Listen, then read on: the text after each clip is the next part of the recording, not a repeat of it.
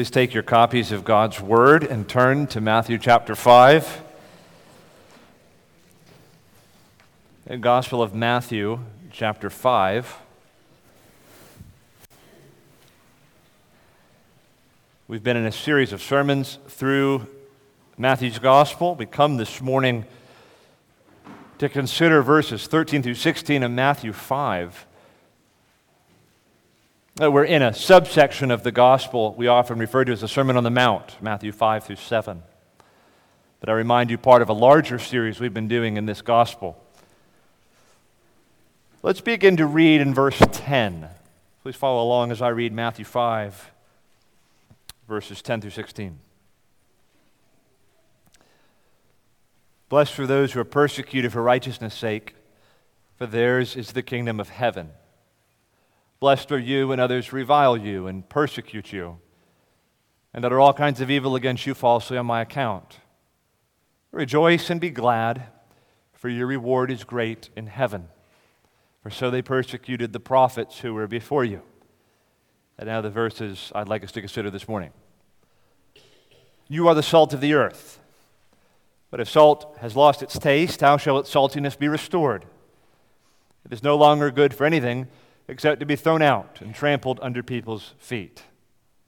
You are the light of the world. A city set on a hill cannot be hidden.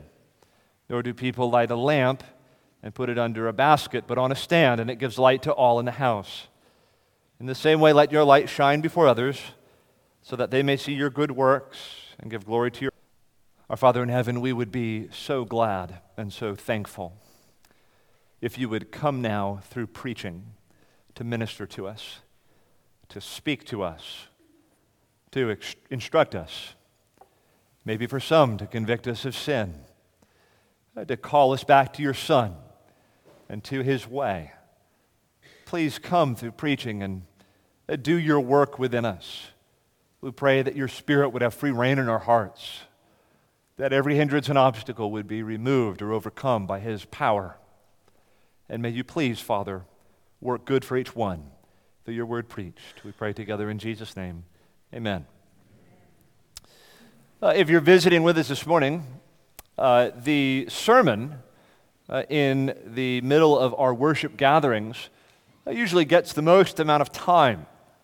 In many ways, the service builds toward the preaching of the word, toward the sermon. And there's a number of reasons why we do this. One of the reasons is because of what we believe preaching to be. The Apostle Peter said that him who speaks is to speak as the oracles of God, to speak God's very word. And so we believe it's appropriate that if that's what preaching is, as though God Himself is speaking to us through preaching, then it should get a certain weight and a certain place of prominence in the gathering of God's people, as He now comes to speak to us by His word. The method of preaching that we have prized and pursued here in our own local church is what might be called expositional preaching. It's a big, churchy kind of phrase. What does that mean, expositional preaching? Well, it basically means we seek in our gatherings week by week when we come to the Bible to expound the Bible, to open up the meaning of the passages of Scripture that are before us, and to seek to make the meaning of the passage of Scripture the main point or message of the sermon itself. And so that is the method we pursue even now. We've been in a series of sermons through Matthew's Gospel, and my goal week by week is to expound Matthew's Gospel, to arrive at a new passage, a new text, and open it up for us for our edification and our building up. Now, a perennial challenge with expositional preaching, and something that preachers will often talk about, is how fast to go through books of the Bible and how much text to take at a given time. I think by contemporary standards, we go rather slowly through books of the Bible, but by older standards, that would not be the case. My own pastor growing up, not Robert Fisher, who's among us, but another pastor, preached the Sermon on the Mount over the course of about 3 or 4 years. I don't plan to take that long in Matthew 5 through 7. But it's hard to know how much text to take at any given time.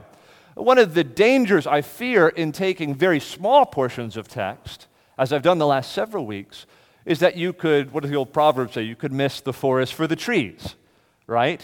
What does that proverb mean? You could miss the big picture by zeroing in too atomistically on some of the details. I hope that you will agree with me, though, in the Beatitudes we have such trees that they need to be examined a little more closely. Well, now I begin to open up to more verses than just one verse week by week, and that's not because these verses are any less important. But I want us to pick up the pace here now as we arrive at Matthew 5:13 as we continue on in the Sermon on the Mount. But I'm concerned, as we have spent so much time in the Beatitudes, that we not lose the big picture of what we're seeing in Matthew's Gospel. I want to remind you of where we've been and what Matthew is trying to do as he reveals the person of Jesus Christ to us. He begins in chapter 1 with kind of an electric kind of beginning as the curtain draws quite dramatically. He gives us the genealogy of Jesus Christ, the son of Abraham, the son of David. Now, that may not seem dramatic to us if we're not familiar with the Old Testament, but if you know the promises and the prophecies that were made to Abraham and to David, well, then the New Testament and the Gospel of Matthew could hardly open in a more exciting and dramatic kind of way. The longed-for son of Abraham has come, the seed of Abraham, who will bring blessing to all the peoples of the earth. He has now come in this man, Jesus Christ. The son of David is here, that great king over Israel. It was promised in 2 Samuel 7 and 1 Chronicles 19 that there would come a son from David's line. And this son would indeed reign forever over all the peoples of the world, that God would establish his throne in righteousness and in justice and in peace and shalom. And what is Matthew telling us? He's signaling to probably a largely Jewish audience, that son of David is this man, Jesus Christ. And so we're told the line is then stretched back all the way to Abraham, and we're told how it is that Jesus is from that particular line. And then we have the narrative of Jesus' birth, and we're told that his name will be Jesus, for he will save his people from their sins. All of this Matthew is doing to show us that Jesus is everything the Old Testament anticipated. He is everything the Old Testament expected and looked forward to, and that continues into chapter 2. And many of the events in Jesus' early childhood are attached to and associated with various Old Testament passages and types and figures and texts that anticipated the very thing going on in Jesus' life. Well, then when we get to Matthew 3, the drama continues. Who do we see at the start of Matthew 3? We see John the Baptist. Who was John? He's identified with that great voice crying in the wilderness. Prepare ye the way of the Lord. That great forerunner who the Lord had told us in days gone by, who would come to announce the coming of the Christ. When he would finally come, there would be this one who comes before. He would be like a voice crying in the wilderness. And that's, of course, figurative, and in John's case, actually literal. He was in the wilderness, and he's crying out, the Christ is coming, and he's preaching the gospel of the kingdom. And then at the end of Matthew 3, what happens? Jesus comes forth to be baptized by John. And in that, we consider that there's this great thing happening, the Holy Spirit descending upon Jesus at his baptism and anointing him. Here is the Christ. He has the seal of the Spirit of God. He receives baptism from John as a kind of commissioning for his ministry. He has the anointing and the approval of God himself, and the voice is heard from heaven, "This is my beloved Son, in whom I am well pleased." And then as we go into chapter 4, a narrative that maybe we've heard preached many times, but maybe have not perfectly understood. We have the temptation narrative. Jesus immediately is led up by the Spirit immediately after baptism into the wilderness. What's he doing there? Well, he is succeeding where Adam himself had failed. The new man has come, and he will triumph over Satan. He will withstand temptation, and he will have the victory over Satan in a way the first Adam did not. We see Jesus fulfilling what the Old Testament anticipated again. The new Adam has come.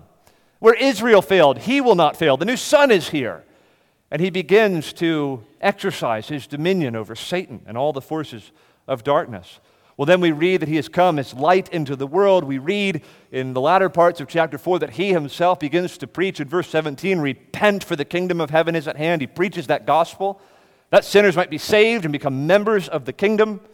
And then he starts healing diseases, showing forth the power of the kingdom. The sick are brought to him, and here now the Christ has come, and he's calling men and women into this kingdom. Repent, the kingdom of heaven is at hand, and he's showing the power of the kingdom and healing all their diseases, and they're bringing the sick to him. It's quite an exciting picture we have in the first 4 chapters. Well, then in chapter 5, we arrive to where we are in the narrative, the Sermon on the Mount.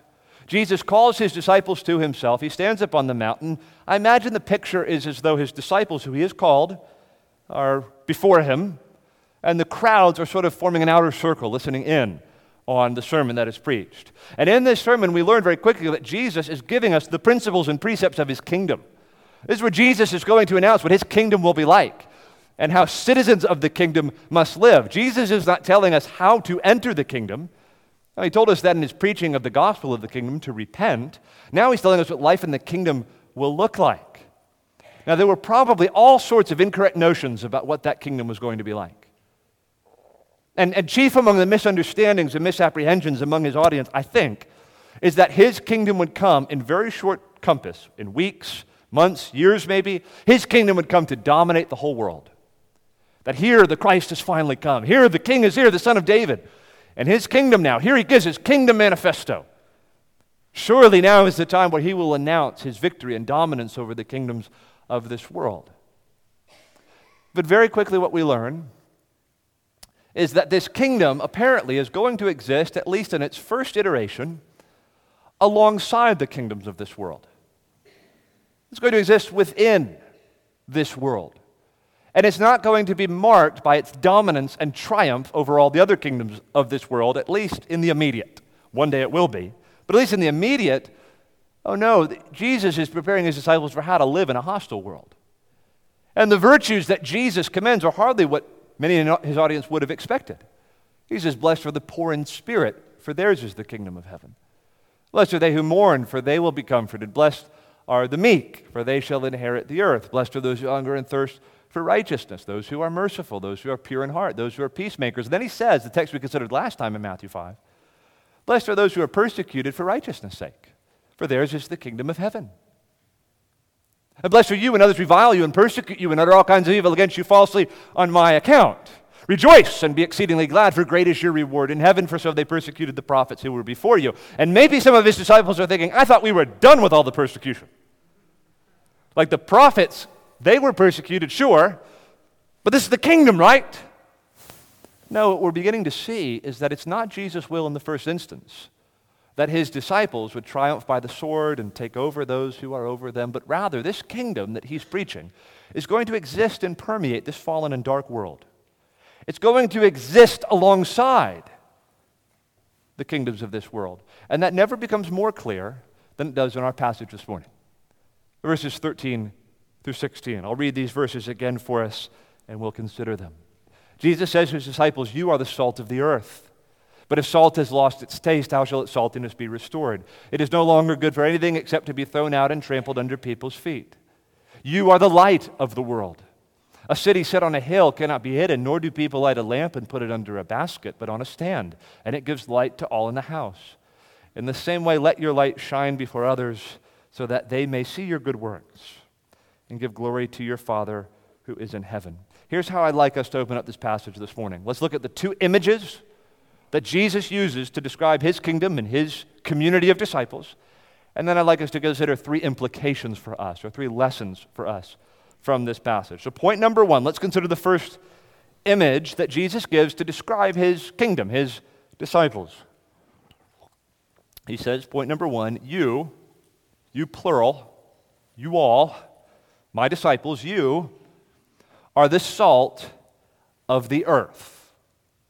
You are the salt of the earth. Now that phrase, salt of the earth, that's kind of a familiar phrase in English parlance. We'll use that terminology sometimes. We might say that of someone. We might say, oh, Jane, she's great. She's the salt of the earth. I wonder if you've ever heard the phrase used in that way. Well, that idiom has its origin here. That's where that phrase comes from. As many other phrases in English, they come from the Sermon on the Mount and, of course, from the King James Bible. But this phrase, you are the salt of the earth, Jesus, as far as we know, was the first one to say it. He invented the idiom. He's not using some old phrase that people used in those days. He's inventing a new phrase, and he invents it with reference to his disciples. He says, you are the salt of the earth. Now think, if you've never heard that phrase before, that's a kind of odd phrase. You are the salt of the earth. Again, we're used to hearing that phrase. Maybe even now as I say it, you're thinking, I don't understand what that phrase means, even though I've heard it many times. I don't know what that's getting after. Oh, he says, you're the salt of the earth. What's the meaning behind that phrase? Well, we use salt in our own context today primarily for like seasoning. How do you give flavor to certain food? You take a bite of your food and doesn't have enough salt, so you put some salt on it. That sort of brings out the flavor. The McDonald's French fries, what makes them so good. They have like the perfect combination of salt and the way it congeals with the oil and the fryer. And, you need that salt, right? It seasons the food. It makes the fries, what it is. So now you're all going to think about McDonald's French fries for the next hour of this sermon. That was a mistake. But we use salt as seasoning, right? Well, I don't think that's the way Jesus is using the phrase here. He's not saying of his disciples, the world is so bland and flavorless and insipid, but the Christians really add the spice.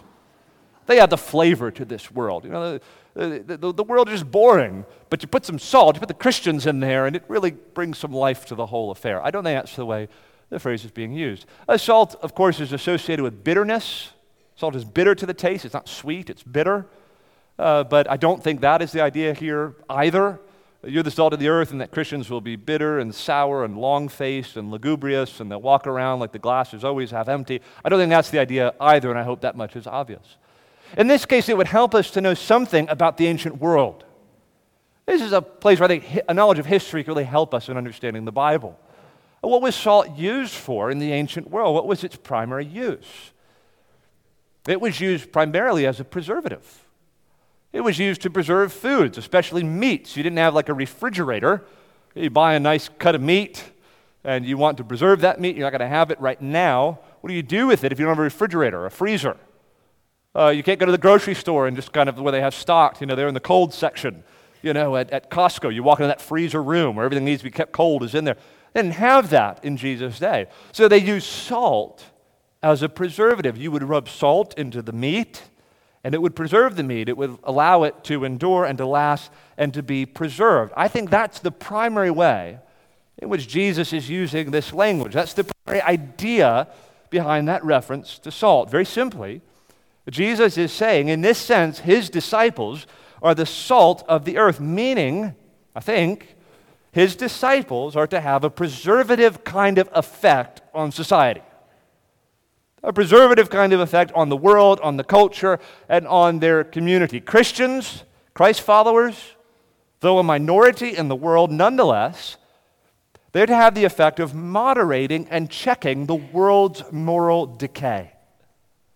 They have the effect of making the world a better place and impeding the world's slide into moral degradation and ruin. The influence of the Christian community in this world is to have a preservative effect, to have a presence in the world that will halt or at least slow down this world's decay and deterioration. I think that's the simple way the image is being used here. The way salt is used to preserve meat, Christians, though a minority, they will have a preservative and sanctifying effect on the wider society, which, if you'll notice, says something both about the world and something about the Christian, doesn't it? The natural state of things in the world is moral decay and deterioration. That's the course of things. Always surprising to find Christians who are in some way shocked or surprised at moral decay in the world. Friends, that's the course of things. Just look at the first book of the Bible. And how long did it take to get from creation to fall? And how long did it take to get from the fall to the situation with Noah? In Genesis 6, where the Lord looks on humanity and all the thoughts of man's heart are only evil continually. And how long after that before we get to the Tower of Babel? And how far after that before we get to Sodom and Gomorrah? This is the story. Often there is destruction, and then there's kind of a new start that looks promising, and then it deteriorates and decays. That's the course of things in this world. It's the course of many nations that rise and fall. The natural course of things in this world is moral decay and deterioration and ruin. That's what this image reveals about the world. The world needs a preservative, lest it slide into ruin. But now for the Christian and for the Christian community, the disciples of Jesus, this image reveals that by our righteous lives, by our godliness, by our obedience to Christ and to the Sermon on the Mount, we will exert a positive influence on the world. We, the Christians, will exert a preservative influence on the world. We're understood to be the salt that impedes decay We're the source for good and preservation in the world. Christians in this world have the effect of moderating the culture's worldliness and sinfulness and moral decay. By our righteous lives, by our Christ-like virtue, by living out the Beatitudes, we influence the world for good. And this occurs, friends, in very practical ways and in very practical places. Christians are to have a preservative effect in their families. Where perhaps many among the family are lost. They're in this dark world. They don't know the Lord Jesus Christ. You put a Christian in that family, and there's an effect of preservation and good and healing and making whole that Christian can have. It's this way in businesses. It's this way in classrooms. It's this way in all kinds of spheres. In very practical ways, Christians are to come as an influence for good and blessing and peace and wholeness and light and salt. The world is a bad place, and it is deteriorating into moral decay. But Christians are supposed to be the source of good in this world. They are the salt working against decay. At least that's how it's supposed to work. That's where Jesus goes next. He says, you are the salt of the earth. But if the salt has lost its taste, like if the salt has lost its properties, the salt has lost its taste, how shall its saltiness be restored? It is no longer good for anything except to be thrown out and trampled under people's feet. In other words, if salt loses its taste, its makeup, its properties, if salt is no longer salty, well, it's not good for anything. You might as well throw it out. It certainly won't do any good in the world. In other words, if Christ's people are not marked by the Beatitudes, by obedience to Christ, by righteousness, what good are we to the world? That's how the image is working. It's quite a statement. If we as God's people are not righteous by the way we live, if we're not marked by these Beatitudes that Jesus has spoken to us, well, what good are we to the world?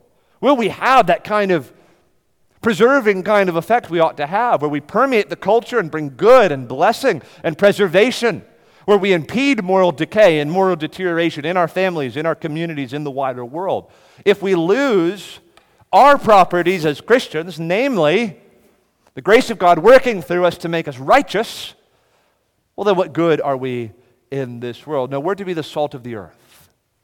By our righteous lives, we're to impose good upon the world. That's how I think the first image works. You are the salt of the earth. Let's move now to the second image. What's the second image Jesus uses? Both these images driving at one main point. The second image is this: you are the light of the world. Looking at his disciples before him, you are the light of the world. That's the image. That's the metaphor. You are like light in a dark world. And again, we understand something about the world and something about Christ's followers. The world is understood to be what? A dark place. It is characterized by darkness, by sin, by moral decay and moral ruin. But Christ's followers, Jesus says, are this world's light. Now think of this. Jesus has a small little band of followers at this point. Here are these men sitting before him. What a statement. He tells them, this is a dark world. It's a black world. This world is covered over with sin and the effects of the fall. This is a dark world. But you men, you my followers, you are this world's light. You are the light of the world. Not Socrates, not Plato, not Aristotle, all who had lived a few hundred years before this. Not the mystics and the sophists, not the Pharisees. You, my disciples, my followers, those who have been born again by my Spirit, who have repented of their sins, trusted in me, who follow me, you are the light of this dark world. What effect would that have had on those men? Like little old me? Like the few of us? We're going to be the light of the world? John Stott says this: incredible as it may sound, Jesus referred to that handful of Palestinian peasants as the salt of the earth and the light of the world. So far-reaching was their influence to be. It is also, Stott says, a remarkable providence of God that in this most Jewish of the four Gospels, there should be such an allusion to the whole earth, to the worldwide power for good of Christ's followers. Jesus says, you are the light of the world. You are this world's light. And then Jesus gives two examples of how light is meant to function, uses that it has in kind of our everyday lives. He says, first at the end of verse 14, a city set on a hill cannot be hidden. You're the light of the world, and don't you know a city set on a hill cannot be hidden? Now, I don't think that we understand this probably in our own context as we should. Again, some knowledge of ancient history will help us here. In our world today, this whole country is lit up by cities everywhere. There's hardly anywhere you could go in our county where you would just see like total pitch black darkness. You ever been in settings like that, maybe on a camping trip or something like that, where it's so dark you can't even see the hand in front of your face? Well, there's probably nowhere in Winston-Salem you could go. Maybe where our intern Johnny lives, way out in the boondocks there in King. Perhaps out there, brother, there's something like that. But here in the city, you're very unlikely to see that. Now, in the ancient world, this kind of darkness was everywhere. But you would be in the desert, and all of a sudden, perhaps tonight, you could see off in the distance light kind of emanating. And that light would be coming from a city that's lit up. It would be a light in a dark place. You would see a city set on a hill, and there would be light. You've been walking in this desert, you've been walking in darkness, but a light was an indication that I must be near a city that's set on a hill. That's how the image is being used, describing the community of the Lord's disciples. You'll be like a city. This world is dark, but where there are gatherings of disciples, my people, there is a city set on a hill. Now, it might be worthwhile to note the obvious, just given the history of this country. You know the Pilgrim Fathers, the Puritans who came over here and founded this country. As I study the origins of this country, I find a lot that's admirable. One thing that's not admirable is the way the Pilgrims employed this text to describe the founding of this country. Because you understand, in this text, Jesus is not referring to nations and governments of mixed, regenerate, unregenerate people. No, the city on a hill is like churches, like communities of the Lord's disciples. He's not referring to like Christian nations. This isn't like Christian nationalism that a lot of people debate today. The city set on a hill is not a government in the worldly sense. No, it's embassies of the kingdom of God constituted in local churches, where communities of the Lord's people come together in this dark world. The churches are the cities that are set on the hill, not, the American nation or something like that. Now, the city set on the hill is going to be these men, wherever they go in dark places. I spoke this week with a group of pastors in a closed country in the Far East. We did this over Zoom. And their government is very hostile to Christianity. But those pastors in their churches are pastoring cities set on a hill.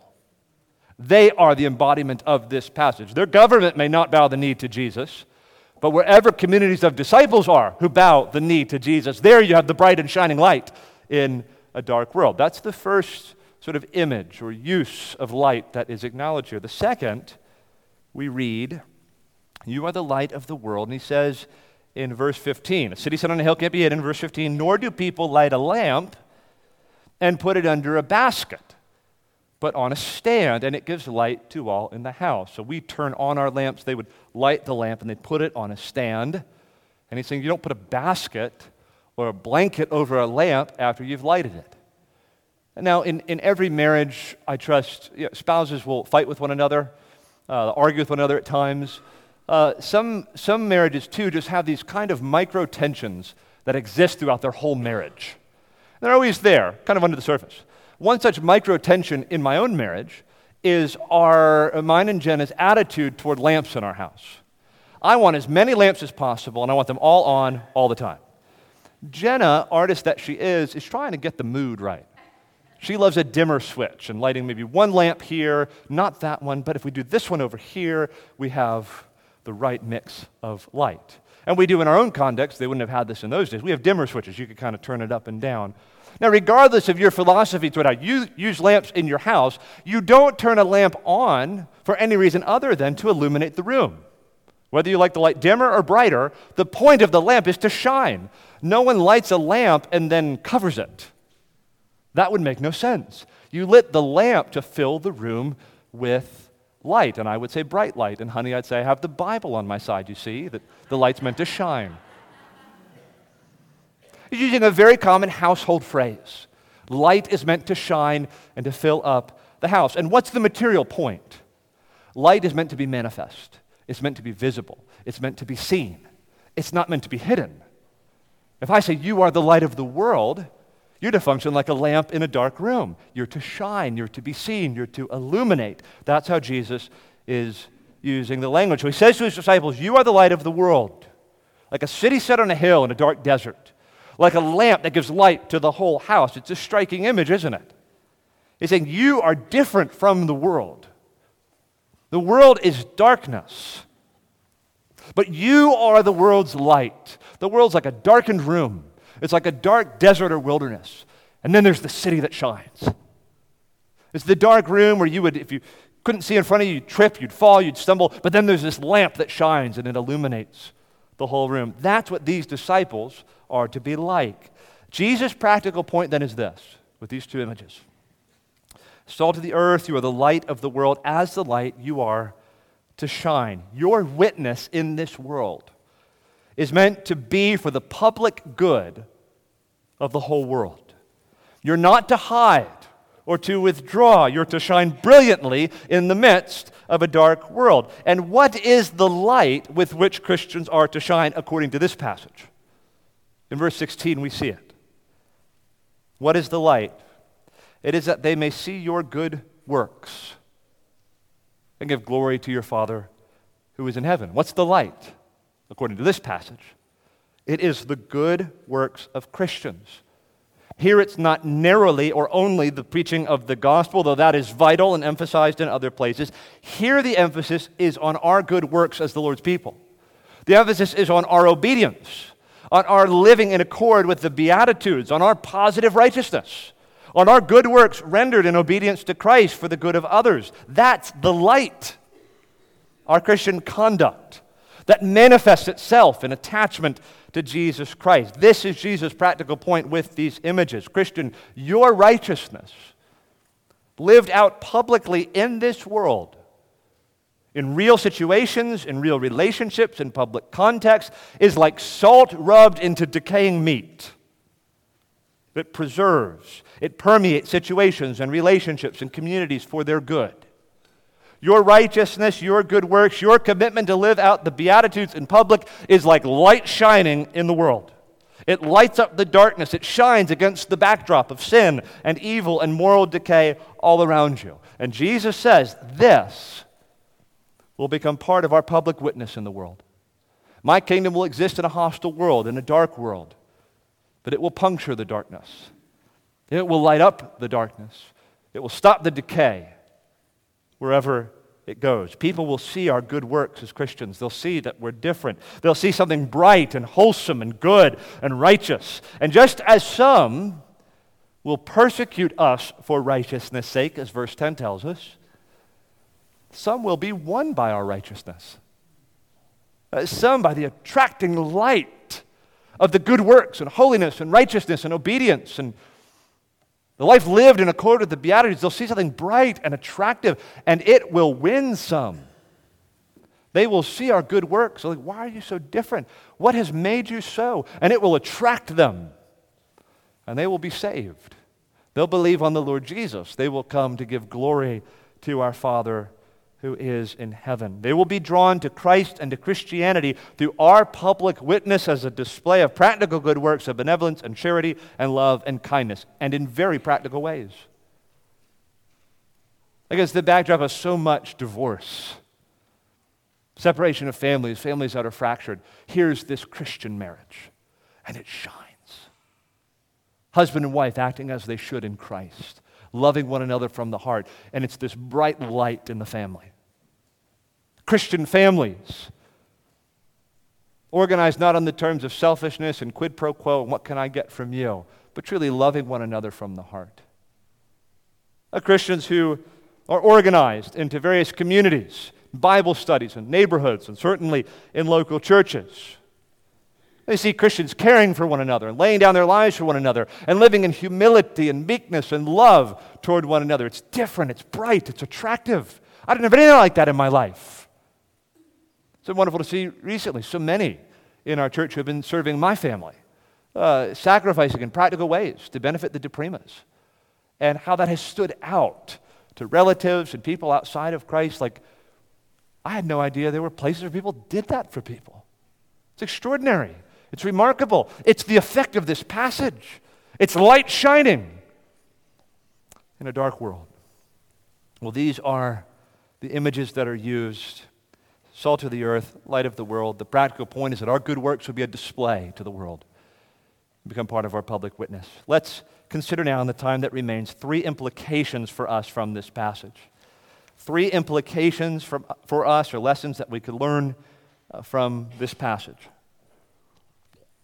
And my purpose here is just to augment and emphasize a few things for us here at Emmanuel Church to help us as we seek to live this out faithfully. Implication number 1. This passage clearly teaches that there is a fundamental difference between Christians and non-Christians. This passage teaches that there is a fundamental difference between Christians and non-Christians, between the church and the world. Jesus makes plain in this text that there is a difference between we who are followers of Christ and those who reject Christ. And brothers and sisters, we should embrace this. Not in a high-handed, holier-than-thou, sanctimonious kind of way, but in an honest, sincere, humble, and biblical way. The fact of the matter is, the Bible introduces the most radical distinction between the church and the world, between the Christian and the non-Christian, between those who turn from their sins and believe on the Lord Jesus Christ and follow Him, and those who instead reject Him and live according to the value system of this world. The distinction is not that they're sinners and we're not. It's that we have gone to Christ with our sins, turned from our sins, are putting our trust in Him and following Him now according to the precepts of His kingdom, not according to the value systems of this world. That's the difference. That's the distinction. And this difference and distinction is prominent throughout all of the Sermon on the Mount. Very often Jesus will distinguish the community of His disciples and members of His kingdom from the kingdoms of this world. In some places it's distinguishing the disciples from the Pharisees. In some places it's distinguishing the disciples from the Romans. The point is this: my people, my followers, my disciples, they will be different from this world. They will live according to a different value system. The value system is outlined in the Beatitudes, as outlined in the Sermon on the Mount. Christians, we must embrace the way the Bible speaks about our identity with relation to the world. We are different. We're different from this world. We are as different from this world as salt is from the meat into which it is rubbed. We are as different from this world as light is from darkness. Not, by the way, by being socially awkward, dressing in really dowdy clothes or something like that, or living a kind of backwards kind of life socially, or wearing long faces. Rather, our difference, the distinction, is to be found in our righteousness, our virtue, our obedience rendered to God in Christ. We are different by dint of our allegiance to the Lord Jesus, and that we live not now by the values of this present evil age, as Paul calls it, but according to the values of the kingdom of heaven. That is what this passage reveals. We are different by virtue of our attachment to Jesus Christ. And we should all then examine ourselves. Am I different? Am I living in this distinctive kind of way? Is my life marked by these beatitudes? Am I shining as light in the world? Brothers and sisters, we're called to live in a distinct way. We're called to live as Christians. We are this world's light. We are agents of preservation and good in this world. Are we living like it? Or do we look so much like the world? Are we living like the world? Or do we live according to the precepts and principles of Christ's kingdom? We are to be different. There is a difference between the church and the world. That's what these images reveal in this passage. And friends, we serve neither God nor ourselves nor the world by attempting to obliterate and minimize this difference.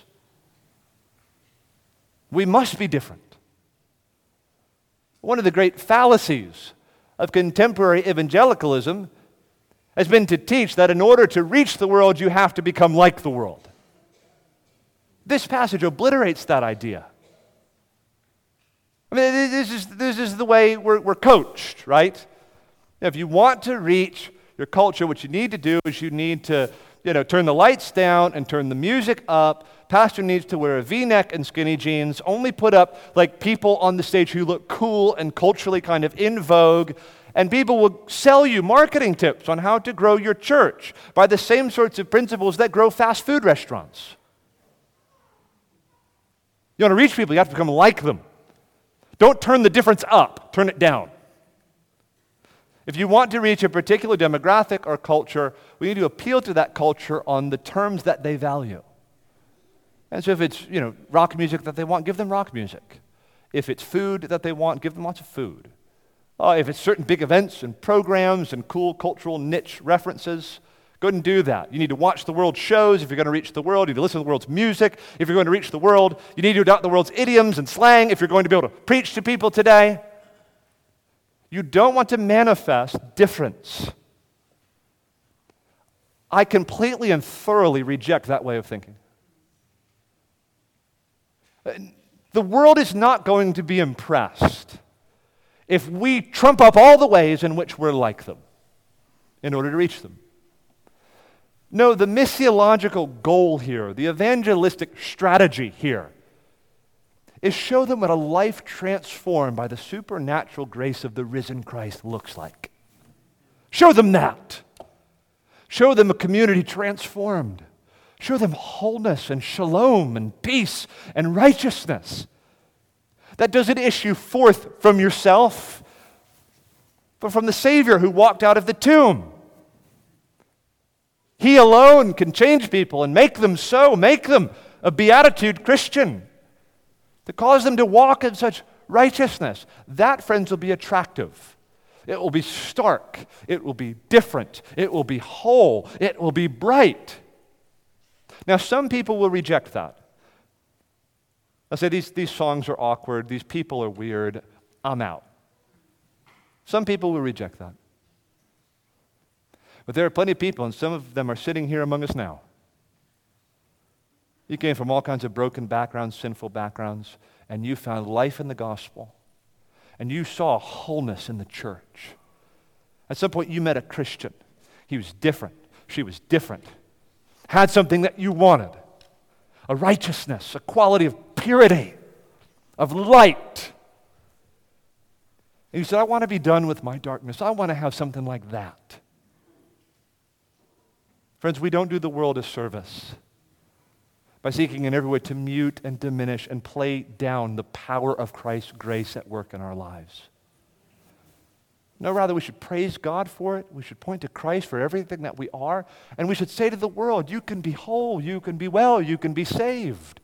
Jesus will have you and receive you. He'll save you from your sins. And the power of grace is not only to give us a covering over our sins, it's to destroy sin's power in your life. You can be righteous and whole and well. The Lord will be pleased to make you this kind of a person who lives according to the precepts of His kingdom. Our evangelism and our gospel witness will not thrive and flourish in the soil of sameness with the world. Rather, it will be precisely our brightness, our light, our salt, our righteousness, our virtue, our shining witness that will win the world. Implication number two. Implication number two, lesson number two. This passage clearly teaches us that Christian faithfulness is not just a matter of private piety, but of public witness. This passage clearly teaches us that Christian faithfulness is not just a matter of private piety. Piety is sometimes used as a derogatory kind of term. Don't know why. But piety is a good thing. Sort of like private virtue, walking with God, communing with Him, praying, reading the Word, seeking the Lord privately. But Christian faithfulness is not just a matter of private piety, it is a matter of public witness. What we learn here in this passage in Matthew 5:13 through 16 is that the Beatitudes we've been learning about are not meant to be lived out in splendid isolation, but in public life, in real relationships with real people, in the community, in the public sphere. This then would be the fallacy of monasticism. The idea that you can live faithfully as a Christian by withdrawing from public life into some sort of private cloister or holy huddle, and that one can live out the Christian life in isolation from the world. That is not true. In fact, that's blown out of the water by this passage. Jesus is saying our righteousness and our godliness is meant to be visible in the world, publicly. Like you'll be able to see it. It's not just had in a corner over here. So if my last point emphasized that we are not to be of the world, this point emphasizes that we nonetheless should be in the world for the world. Christians must exercise a faithful presence in the world. They must be seen. They must be felt as a real presence in this dark world. Their faithfulness and their devotion to Christ must be in some way visible and demonstrable. That's the verb that Jesus uses. They will see you. It's not like they're going to take a field trip to the monastery and see you. No, they'll see you out in the world. They'll see you in relationships. They'll see you in the workplace, in the office. They'll see you at the school, at the university. They'll see you in the neighborhood. They'll see your good works. You will be public witnesses for Christ. And this comes up repeatedly in our Lord's teaching. He speaks often of the visibility of his disciples in the world. John 13:35. By this they will know that you are my disciples, that you love one another. They're going to see it at some point, and they're going to somehow understand that that comes from an attachment to Jesus. Peter, in his epistle, in 1 Peter, to the churches of Asia Minor, talks about how to live faithfully amidst a watching world and a hostile world. He anticipates interactions with the Gentiles and with the nations and with members of the kingdoms of this world. This would be a reason to give an account and to speak and to show forth the righteousness of the Christian life. Now, Christian cultural and social withdrawal will not work for us. And it's not an option for us. We must be in relationships with lost people. We should bring our righteousness and Christian obedience to bear on public life. We are the Lord's witnesses. We are this world's light, and we are commanded to shine. You can certainly make the decision to take a job that has you working from home. Nothing wrong with that. You could choose to homeschool your kids. Nothing wrong with that. But you may not become a private Christian. Like I have my Christianity and my piety, and I live out the Beatitudes over here in my corner with my family, and we're going to kind of do our thing over here. Nothing necessarily wrong with the whole homesteading movement. The homesteading thing, we're going to live on the land, and we're self-sufficient, we're going to live over here and have our whole thing over here. Nothing wrong if a Christian chooses to do that. But there is an instinct in the homesteading movement that's problematic. I need to isolate from society. Just be me and mine. Christians should resist that idea. You can go live out on the land, that's fine. You could be a farmer. Go for it. But you cannot withdraw from this dark world. Do you know why? Because you're this world's light. How are people going to be saved? I mean, Jesus very much attaches the outcome of evangelism on Christians being in the world. If they don't see your good works, if they don't meet Christians ever, how will they give glory to your Father who is in heaven? And so many of you would testify at some point a Christian showed up in your life. You were lost, you were living in sin, and then there was someone at the office invited you to a Bible study. You were living in all kinds of sin on campus, but then came a Christian, then came a light, and your dark world was illuminated. Then came a boy or a girl, and you wanted to date them so badly because there was something different about them. You saw something bright and whole and good and pure, and you wanted to get around them. And she said, I'm not going to date you because you're not a Christian. Not a Christian? Well, what do I have to do to become a Christian? The point is to say, people are converted in very dark places by the lights of the world entering into the scene and lighting up the darkness. There are spheres in which there's nothing but darkness, but then a Christian comes and things begin to change. People see something different, something bright, something attractive, and it's in those contexts that they find life. Friends, it should not be your goal to hide from your coworkers or your employees or your employers or your customers or your clients or your neighbors or your fellow classmates that you are a Christ follower. Your Christian faith at some point should be manifest. Not in an obnoxious and braggadocious way like the Pharisees, who love to perform their piety in public that they might have the praise of men, but in all sincerity and in truth and in love. We don't hide our allegiance to Christ, but manifest it publicly in the way we live, in the way we speak, and in the way we conduct ourselves. To be clear, friends, I'm not saying this means you need to walk around with like a sign around your neck that says, I'm a Christian. You don't need to put a sign in your yard or a bumper sticker on the back of your car.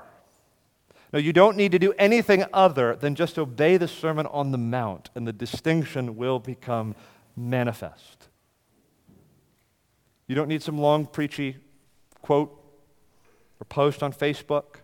You don't need to stage some big conflict or stand at work or in your classroom. Trust me, in our day and in our culture, against the backdrop of so much darkness and ungodliness, if you are meek and you are merciful and you are a peacemaker, and if you suffer well, and if when reviled you do not revile in return, and if you love your neighbor as yourself, and if you do unto others what you would have them do unto you, if you are not vindictive and vengeful, if you mortify anger and lust, if you are marked by patience and contentment in the midst of life's trials, it will become clear whose disciple you are.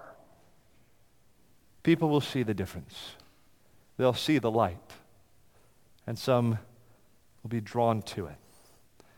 Brother, sister, don't hide your faith. Don't hide your righteousness.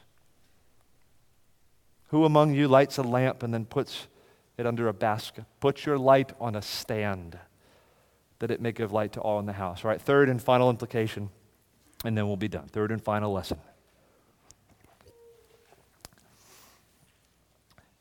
And I think this is Jesus' practical point here. We followers of Christ are the only light this dark world has, and we must light up the darkness. We followers of Christ are the only light this dark world has, and we must light up the darkness. Jesus is descriptive in verses 13 through 15. He's just describing what we are. He says, you are salt.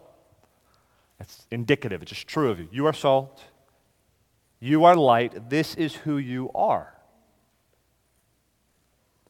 But then in verse 16, we have an imperative verb. Jesus goes from being descriptive to prescriptive.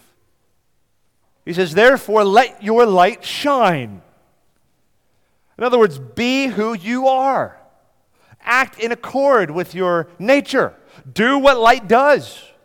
Shine, enlighten, witness, win souls to Christ by your goodness and your evangelism and your virtue and your love and your benevolence and your hospitality and 1,000 other good works. Shine in the world. Friends, there's a responsibility this text places on us. There's an entailment here. A responsibility we have toward the world. We're to live in public righteousness and thereby witness to Christ in the power of His gospel. We're to shine in the world and work and labor for the good of those around us. We are to work to see men and women won to God through our witness. Your responsibility and my responsibility is to shine as bright lights in the world. Who will shine on this dark world if we will not? Who's going to act as salt, as a preservative to halt this world's moral decay? We must do so. And therefore we must shine. To be the light of the world, as these disciples would have appreciated, is an awesome identity. It's an awesome privilege.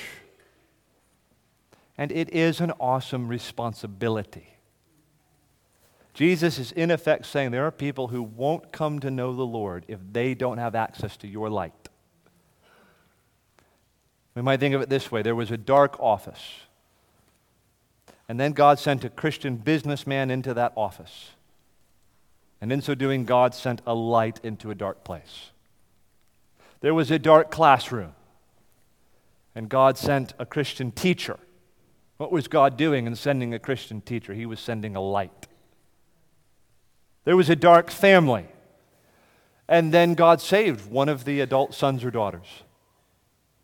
Things began to change. God sent a light into that dark family. There was a board of directors or a board of trustees, and it was all darkness until a Christian joined the board. God sent a Christian, and in sending a Christian, He sent a light to light up the darkness. God, in sending His people into dark places, is sending a light. Do we act as lights in the world? Do we see ourselves this way? Jesus says, "You are the light of the world. Therefore shine, that this world might be influenced and men and women might be won to Christ." Now you may be listening to me talk, and you may think, I got a million responsibilities, a million things to do, and now you're telling me to add, change the world to the list. Like, really? That's my job? That's my responsibility? No, I'm not saying that. How about we just start with a faithful Christian presence in this world? Can you fit that into your schedule? Not ask you to bring revival to America. Let's be a faithful Christian wherever the Lord has you. In whatever little sphere, whatever community you're called to, can you go and be a light in a dark place? See, by this passage, I don't think Jesus is presenting a program for widespread social transformation. This is not Jesus' political philosophy. He's not giving us a manifesto for how we'll transform the culture. There's two dangers with this passage. People will often overread this passage or overprescribe from this passage in terms of what this should look like, or they'll over-politicize the passage. No, this isn't a political manifesto.